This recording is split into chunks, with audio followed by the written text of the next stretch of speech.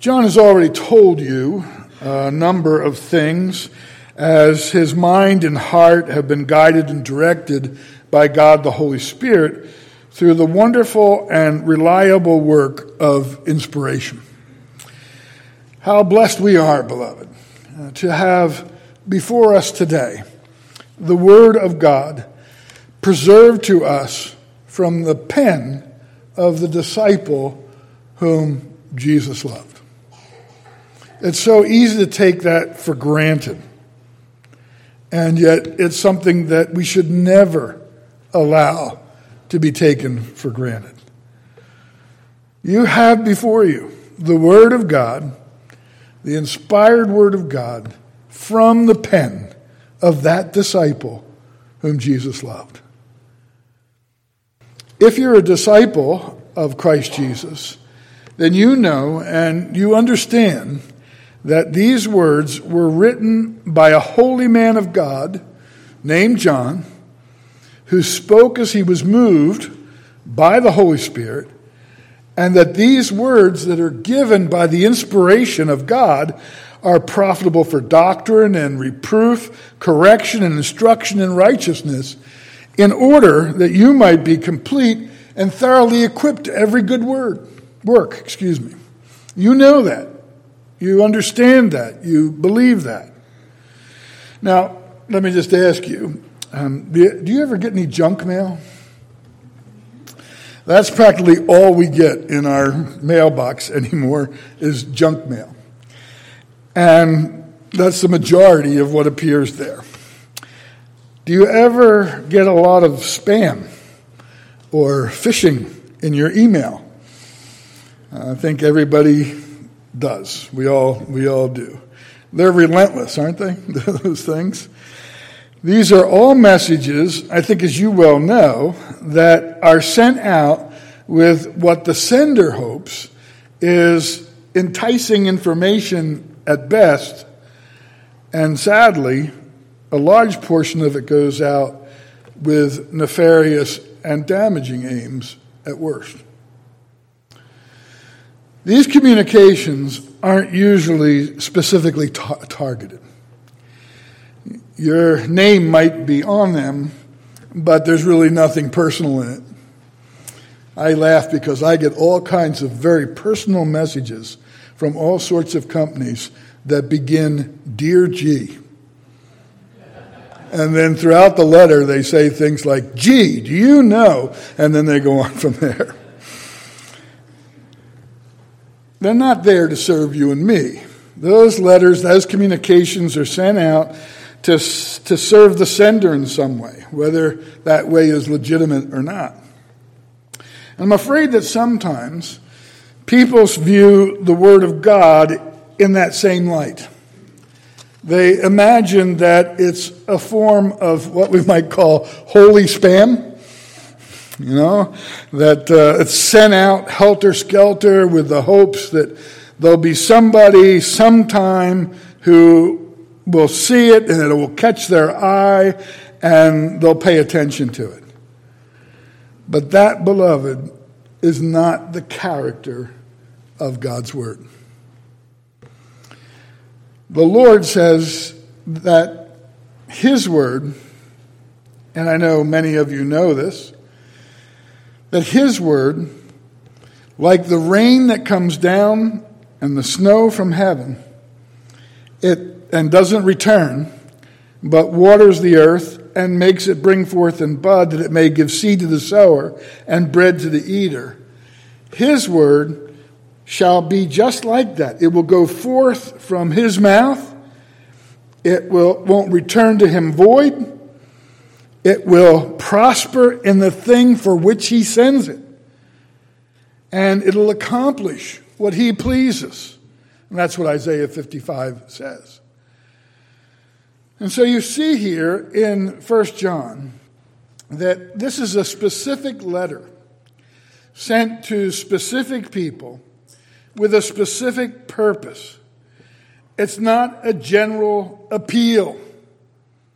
It's focused instruction. And what is John writing to us about in this focused instruction? Well, he tells you back in chapter 1 of 1 John and verse 1 what he's writing about. That which was from the beginning, which we have heard, which we have seen with our eyes, which we have looked upon, and our hands have handled concerning the word of life. That's what we're writing to you about. We're writing to you about the Lord Jesus Christ. We're writing to you about the gospel. We're writing to you about the message of who he is and what he's done and what we know of him and what we found in him.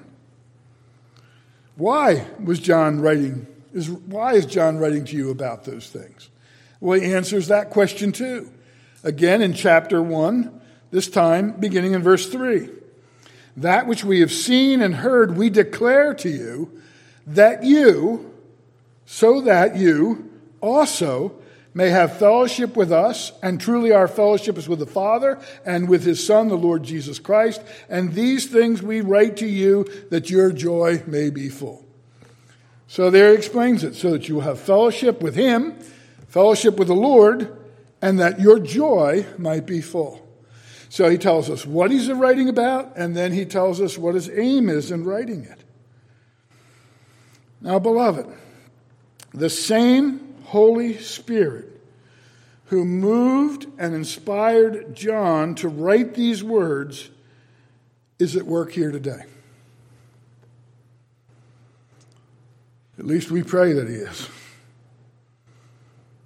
We pray that it's so. We pray that he's at work here right now. This is his word. He's worked in the hearts of Tyler and myself to take up this portion of his word.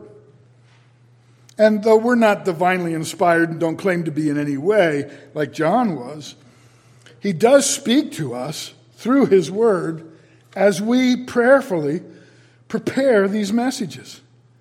Prepare them for you. And he does work in us as you pray for us. And now, as you've prayed for God's blessing on you under the preaching of the word, you should be expecting and looking for him to do just that, to speak to you through his word. He's the one who's involved in it all. He's the one who inspired it from the beginning. He's the one who works in those who take it up to read it or to study it or to preach it. And for those who hear that preaching or that teaching. This hasn't all come together by happenstance, beloved. It's come together by providence. Not with a generic and unspecified purpose, but with a divine design. So as your response to an email from some law firm offering to represent you in the Camp Lejeune water case, I hear people laughing, so I know you've gotten that opportunity. Just as your response to that email would be different than the one you would get from the dearest friend who might be writing you. If you're like me, you see Camp Lejeune, you go, trash. But if you see one from your dearest friend, you open it up, you want to know what it says, you want to know what's there. Well, this is from your dearest friend. And it's his word to you. This is a letter from the one who loves you the most. And it has a purpose, and it has a design, and there's a reason why you're here this morning, and we have been brought by the Spirit to the consideration of this portion of his word. Now, Seminarian Brillhart brought us through the first two sections of chapter 2 last week. And this morning, we come to the portion that begins this way. And this is 1 John chapter 2 and verse 12, where John says, I am writing to you, little children, because your sins are forgiven for his name's sake. Now, John begins this portion by invoking one of his favorite descriptions of the disciples of Jesus Christ. Little children. He used the term in the very first verse as well, If you look back at chapter 2, verse 1, he says there, "My little children, I am writing these things to you so that you may not sin. But if anyone does sin, we have an advocate with the Father, Jesus Christ, the righteous." And here again, he gives us another purpose for his writing. That you, as a disciple of Jesus Christ, as a dear disciple of Jesus Christ, might not sin. And to remind you that if you do, you have an advocate, and that advocate is Jesus Christ the righteous. Now, why does John use this term, little children? It almost sounds demeaning, doesn't it? If I came to you and I said, "I think you're acting childish," unless you're a child, you would be offended, and even children are sometimes offended when you say that to them. He's really calling you here dear little infants. Dear little infants. And as soon as we see that Jesus used that term for his apostles, any insult, I think, kind of melts away, doesn't it? In John chapter 13 and verse 33, and again, this is John's gospel, he quotes Jesus as saying this in John chapter 13, verse 33. "Little children, yet a little while I am with you. You will seek me. And just as I said to the Jews, so now I also say to you, where I am going, you cannot come." Dear little infants, he says to Peter and John and James, dear little infants, I'm going and you can't go with me.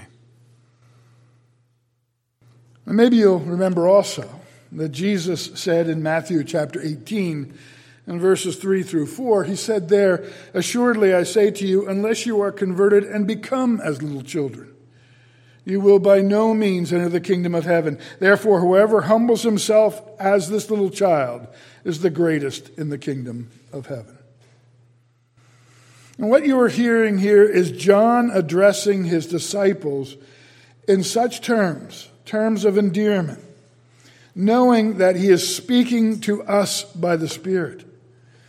And beloved, it shouldn't offend us in any way. It should warm our hearts. It's a term that he will continue to use throughout this epistle, all the way to the final verse. And it's interesting, in every instance where he uses this term, you are given some specific instruction. Your little infants of the Lord are given instruction. Verse 28 of this chapter, 1 John 2:28. "And now, little children, abide in him, so that when he appears, we may have confidence and not shrink from him in shame at his coming." So little ones, little children, abide in him, that you might not be ashamed. Then we move to chapter 3 and verse 7. And there John writes, "Little children, let no one deceive you." So the first instruction is, abide in me. Second instruction, don't let anyone deceive you. Whoever practices righteousness is righteous as he is righteous. Then down to verse 18 in chapter 3. "Little children, let us not love in word or talk, but in deed and in truth." And then in chapter 4, and he does this, I'm going to quote verse 1 where he doesn't use that term, but that's where he gives the instruction, and then I'll come down to verse 4. "Beloved, do not believe every spirit, but test the spirits to see whether they are from God. For many false prophets have gone out into the world. Little children, you are from God and have overcome them, for he who is in you is greater than he who is in the world." So little children, don't trust or don't believe every spirit, but test the spirits. And then lastly, in the final verse of his epistle here, of this first epistle, chapter 5, verse 21, he says, little children, keep yourselves from idols. So you see, every time he uses that term, dear little ones, he follows it with instruction of some kind. Something that you are supposed to do with his strength, by his grace. And I hope you'll notice that while he is going to break this down somewhat, he is here using this endearing term that puts all his readers on the same plane. He writes to all who share the same hopes in Christ as little children. There's no hierarchy of faith, no order here. Every one of us who is a disciple of Jesus Christ falls under this category of dear little ones, loved little ones. And the picture is such a precious one. You see that little baby, and you look at that baby, and your heart just goes out to it, doesn't it? And you just look at that little one. You look at the little hands. You look at that face.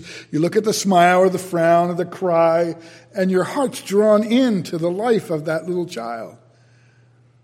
And that's the term that's being here to describe us in all this context, that you are the Lord's dear little ones. And he looks at you that way, with that love, that care, that concern. Now, under this general heading of dear little ones, he acknowledges, and we'll see that as we proceed through this next week, that there are some mature and experienced persons that he calls generically fathers. And this is the formal use of the term father, and it's not just fathers, but mothers could be considered there too. It's maturity that's being referred to. And there are some newer and energetic ones that he calls young ones, or young men, but again, it's a generic term, and it's the ones in whom there's energy and strength and so on. They're new and inexperienced ones also that are called half-grown ones, so to speak. And he also calls them children.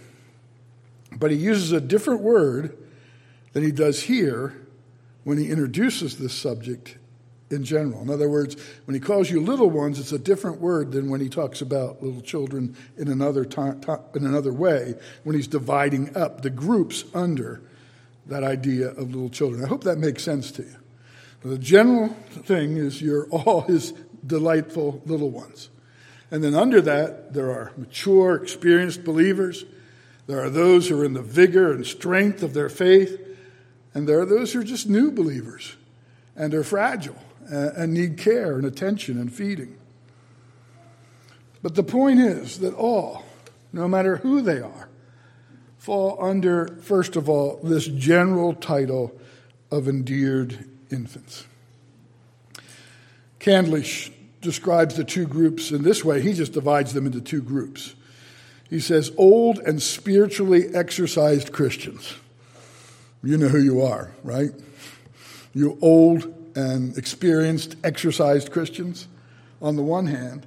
And on the other hand, those who are in the fresh and vigorous prime of recent, yet nevertheless manly Christian experience. He gives yet another reason why he's writing. He says that he's writing here because you have been forgiven your sins for his name's sake, for Christ's name's sake. For his name's sake, the name of Jesus, you have the total remission of your sins and have been excluded from any prospect of punishment. That's the force of what he says here when he says your sins are forgiven. You have had the complete and total remission of your sins, and you are excluded from the prospect of all punishment. Now, don't misunderstand. There are consequences to sin. And people often interpret those consequences as some form of punishment. It's not punishment, it's the result of your behavior, it's the result of your actions. If you lie, people are not going to trust you. That's not a punishment, it's a result of your lying. You can be forgiven for the sin of lying, and you are forgiven for it, and there'll be no punishment for that in Christ, but there may be consequences because of it. And so you can apply that to all sin. Now, as you reflect on these words this morning, just that Jesus here says through John that he is writing to you as his dear little ones because your sins have been forgiven, you can understand, I think, first of all, why the profane use of the Savior's name grates so much against your soul. And hopefully it does. There's the danger that hearing people use the name of Christ profanely so much in our society today will somehow steal us towards it. And we don't want that to happen. This should be something that always grates against our soul. We as dear little children of Christ, we have been forgiven our sins for his name's sake. And to hear that name used as a curse and profanely should always trouble us. John Newton, in his great hymn, says, "How sweet the name of Jesus sounds in the believer's ear. It soothes our sorrows, heals our wounds, and drives away our fear.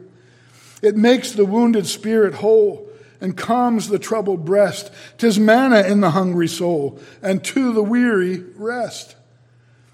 And to hear that name then used in some profane, bitter way just grates against all that it means to us and all that is provided for us through the grace of the Lord Jesus Christ.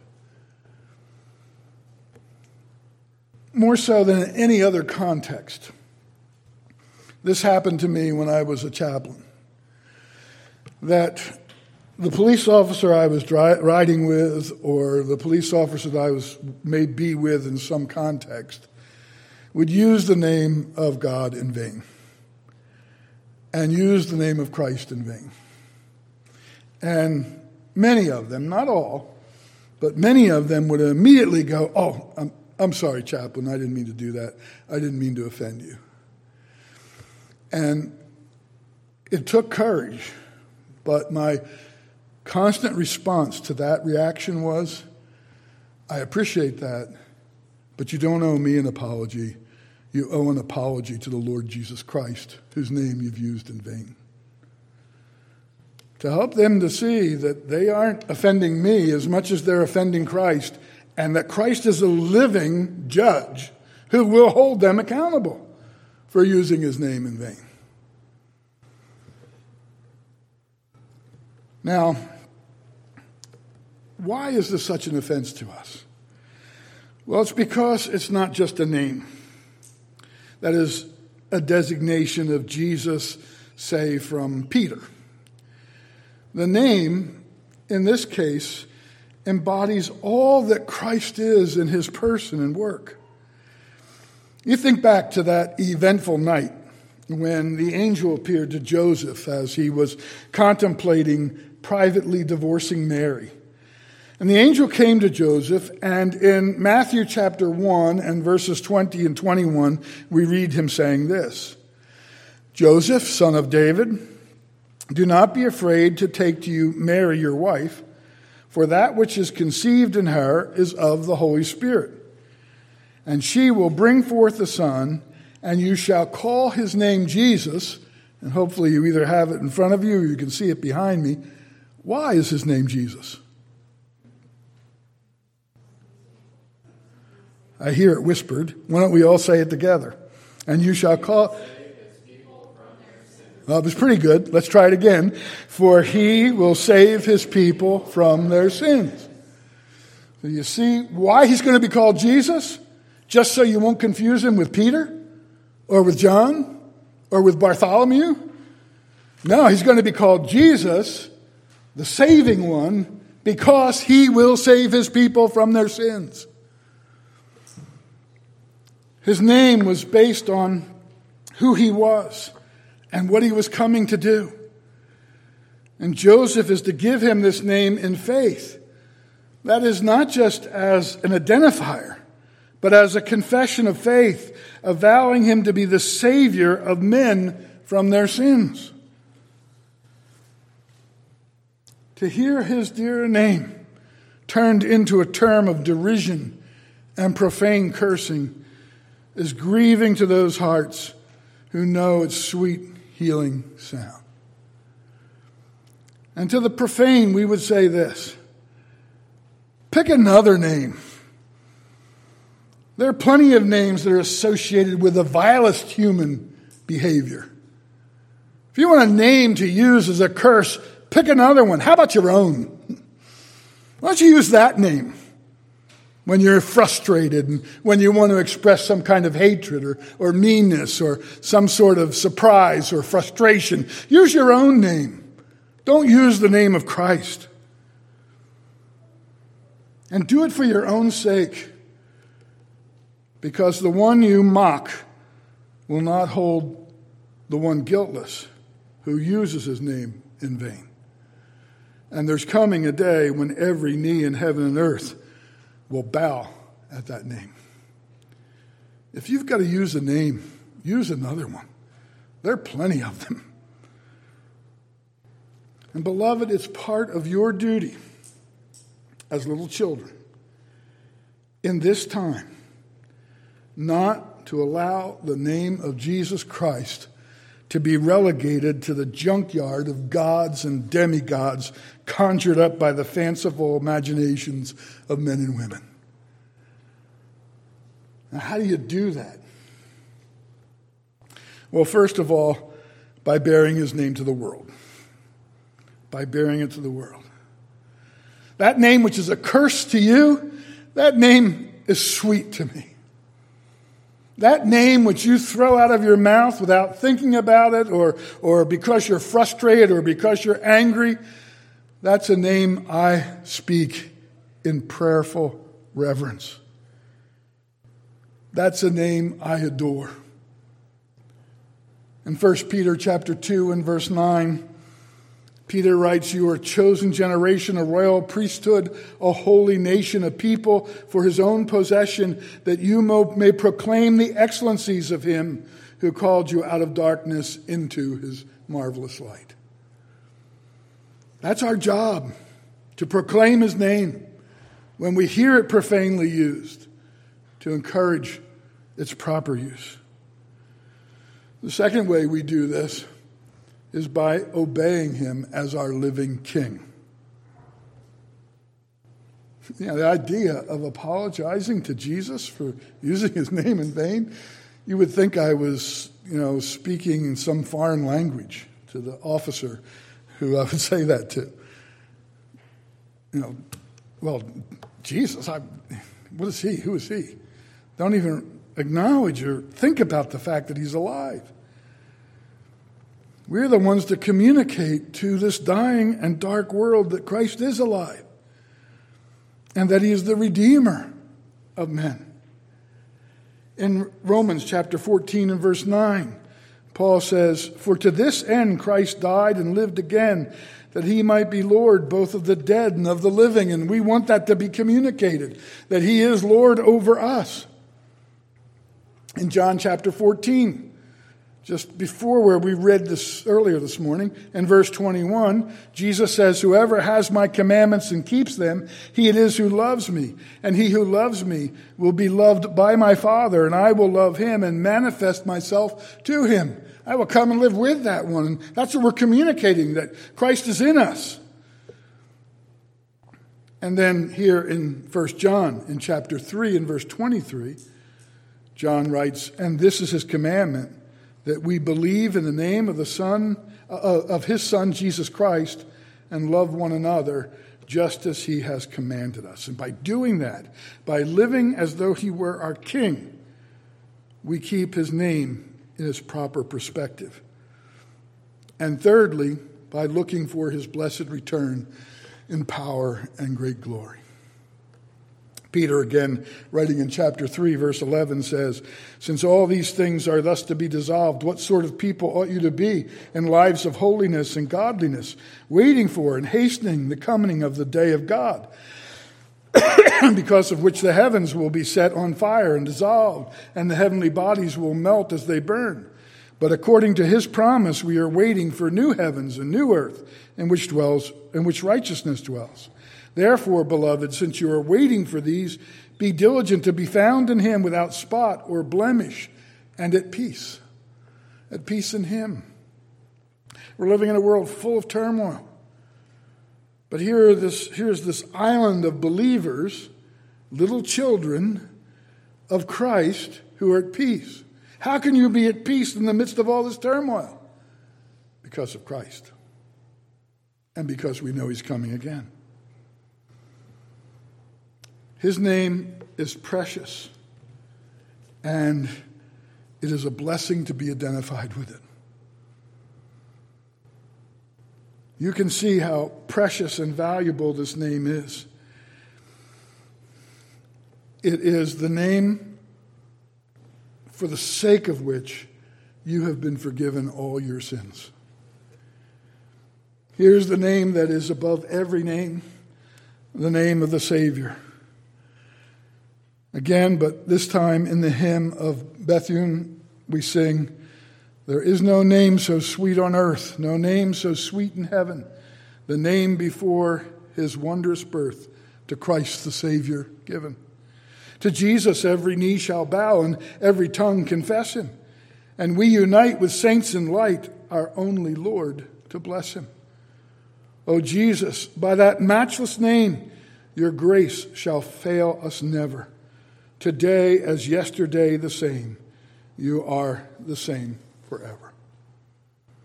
To be identified with this name is to be associated with the greatest of names. And John Calvin says this about that: God is propitious to us, or kind and gracious to us, from a regard to Christ, in order that he might exclude all other reasons.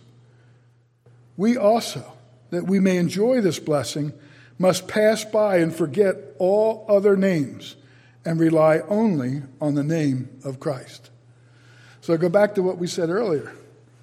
That affectionate view of you dear little infants, it's yours because the name of Christ is written over you. That's why.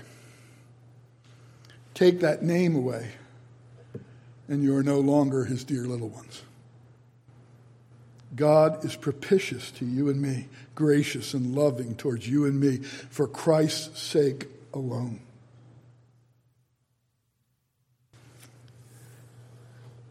It's worth noting that when the churches in Revelation are commended, it's for their defense and identification with the name of Jesus Christ. To the church at Ephesus, Jesus writes this. This is Revelation 2:3. "I know you are enduring patiently and bearing up for my name's sake, and you have not grown weary." The Lord says, I know what you have done for my name's sake. And it's acknowledged by Christ himself. To Pergamum, he says this, and this is verse 13 of chapter 2. "I know where you dwell, where Satan's throne is, yet you hold fast my name, and you did not deny my faith, even in the days of Antipas, my faithful witness, who was killed among you, where Satan dwells."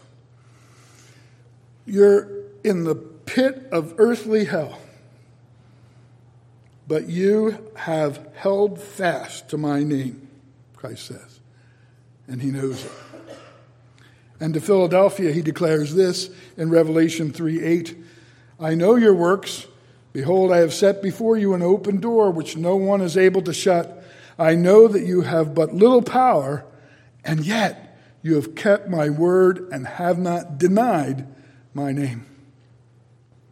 And you notice the three things here associated with the name of Christ that these churches did because they serve really to flesh out the things that we had earlier. The first three were more or less the what of the matter. Here we have the how of it. They honored his name because they endured for his name's sake. They upheld his name despite satanic opposition and persecution, and they kept and did not deny his name.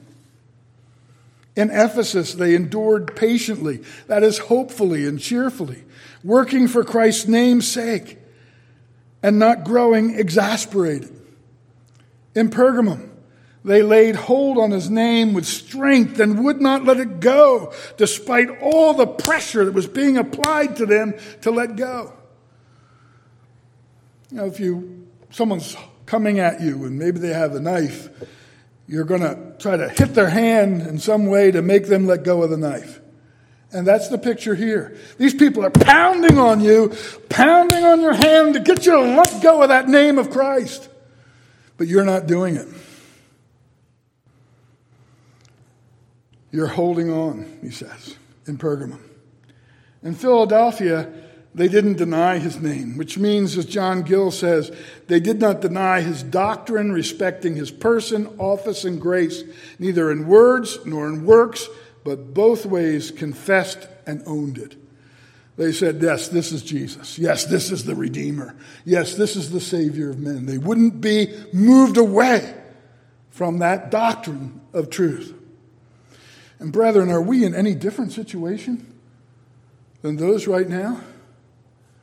Isn't there a relentless hammering away to get you to let go of your affection, your allegiance, your love to the Lord Jesus Christ? Isn't there a call for you just to step back a bit from that and to deny all the Are you trying to say that Jesus is the only Savior of men? Your religion is the only right religion? We're going to have to do something about that. We're going to have to re-educate you, because that's bigoted and it's biased, and we need to train you to see that there are other ways. That's the message that's being sent to us constantly, beloved. And we are tasked with holding fast to that name and that doctrine and that truth and letting no one drive us from it. And we must do it because our sins are forgiven for that name's sake. If we forsake that name, we forsake that forgiveness. And that brings us to the end here. What benefits are ours because of that name? The total remission of all sin and the exclusion from all punishment. Oh, what a blessing to know that our sins are all paid for, all remitted by his blood atonement. From the deepest and the ugliest and most insidious of them to the most thoughtless and cavalier of them, when we aren't even realizing that we're sinning and offending him.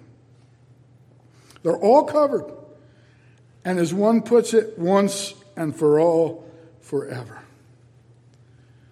And how sad it is, beloved, that there's a whole system of religion that claims to operate in Jesus' name, but denies the power and grace of that name and doles out punishments and preaches of a purgatory where punishment is wrung out of agonizing souls even after they come to Christ. What a tragedy that is. It's a denial of the Word of God. John, who walked with Jesus, whose purpose in writing is to give you joy, who is inspired by the Spirit of God, says, you little children, your sins are forgiven for his name's sake. Forgiven, remitted. Salvation is laid up for us in Christ alone, says Calvin. Now, this whole epistle deals with the other side of that coin. It dashes to pieces any idea that this truth is meant to imply that believers can now sin with impunity we don't have to worry about it because all our sins are remitted, so it doesn't matter what we say, what we do, or what we think. Now, the whole epistle runs contrary to that. Why is he writing? That you don't sin. That's why. So you won't sin. So that's dashed here. John, throughout this letter, calls on a life of holiness for Christ's sake. Now, we have to stop here today. But next week, Lord willing, we'll be able to begin looking at the breakdown between the mature and the young and the active Christians that John addresses and how that applies. But for today, let me just close with these thoughts and applications. The first one is this, beloved. This scripture is for you. It was written, it was preserved, and it is preached with that purpose. Peter said in 1 Peter chapter 1, verse 24, "For all flesh is like grass, and all its glory like the flower of grass. The grass withers, and the flower falls, but the word of the Lord remains forever." And this word is the good news that was preached to you. This is for you. Secondly, our best approach to the word of God is as little children. As little children. God loves me. What does God have to say to me? What does he want me to know? What does he want me to believe? What does he want me to do? Psalm 34:11 says, "Come, O children, says the Lord, listen to me. I will teach you the fear of the Lord." Thirdly, you're tasked with honoring the name of Christ, beloved. In 2 Thessalonians chapter 1 and verse 11, Paul writes, "To this end we always pray for you, that our God may make you worthy of his calling and may fulfill every resolve for good and every work of faith by his power, so the name of our Lord Jesus may be glorified in you and you in him, according to the grace of our God and the Lord Jesus Christ." And lastly, beloved, you are the ones whose sins are fully forgiven, and you are in no danger of punishment, because Christ bore it all on your behalf. Peter in 1 Peter 2, verse 15 says this, "For this is the will of God, that by doing good you should put to silence the ignorance of foolish men.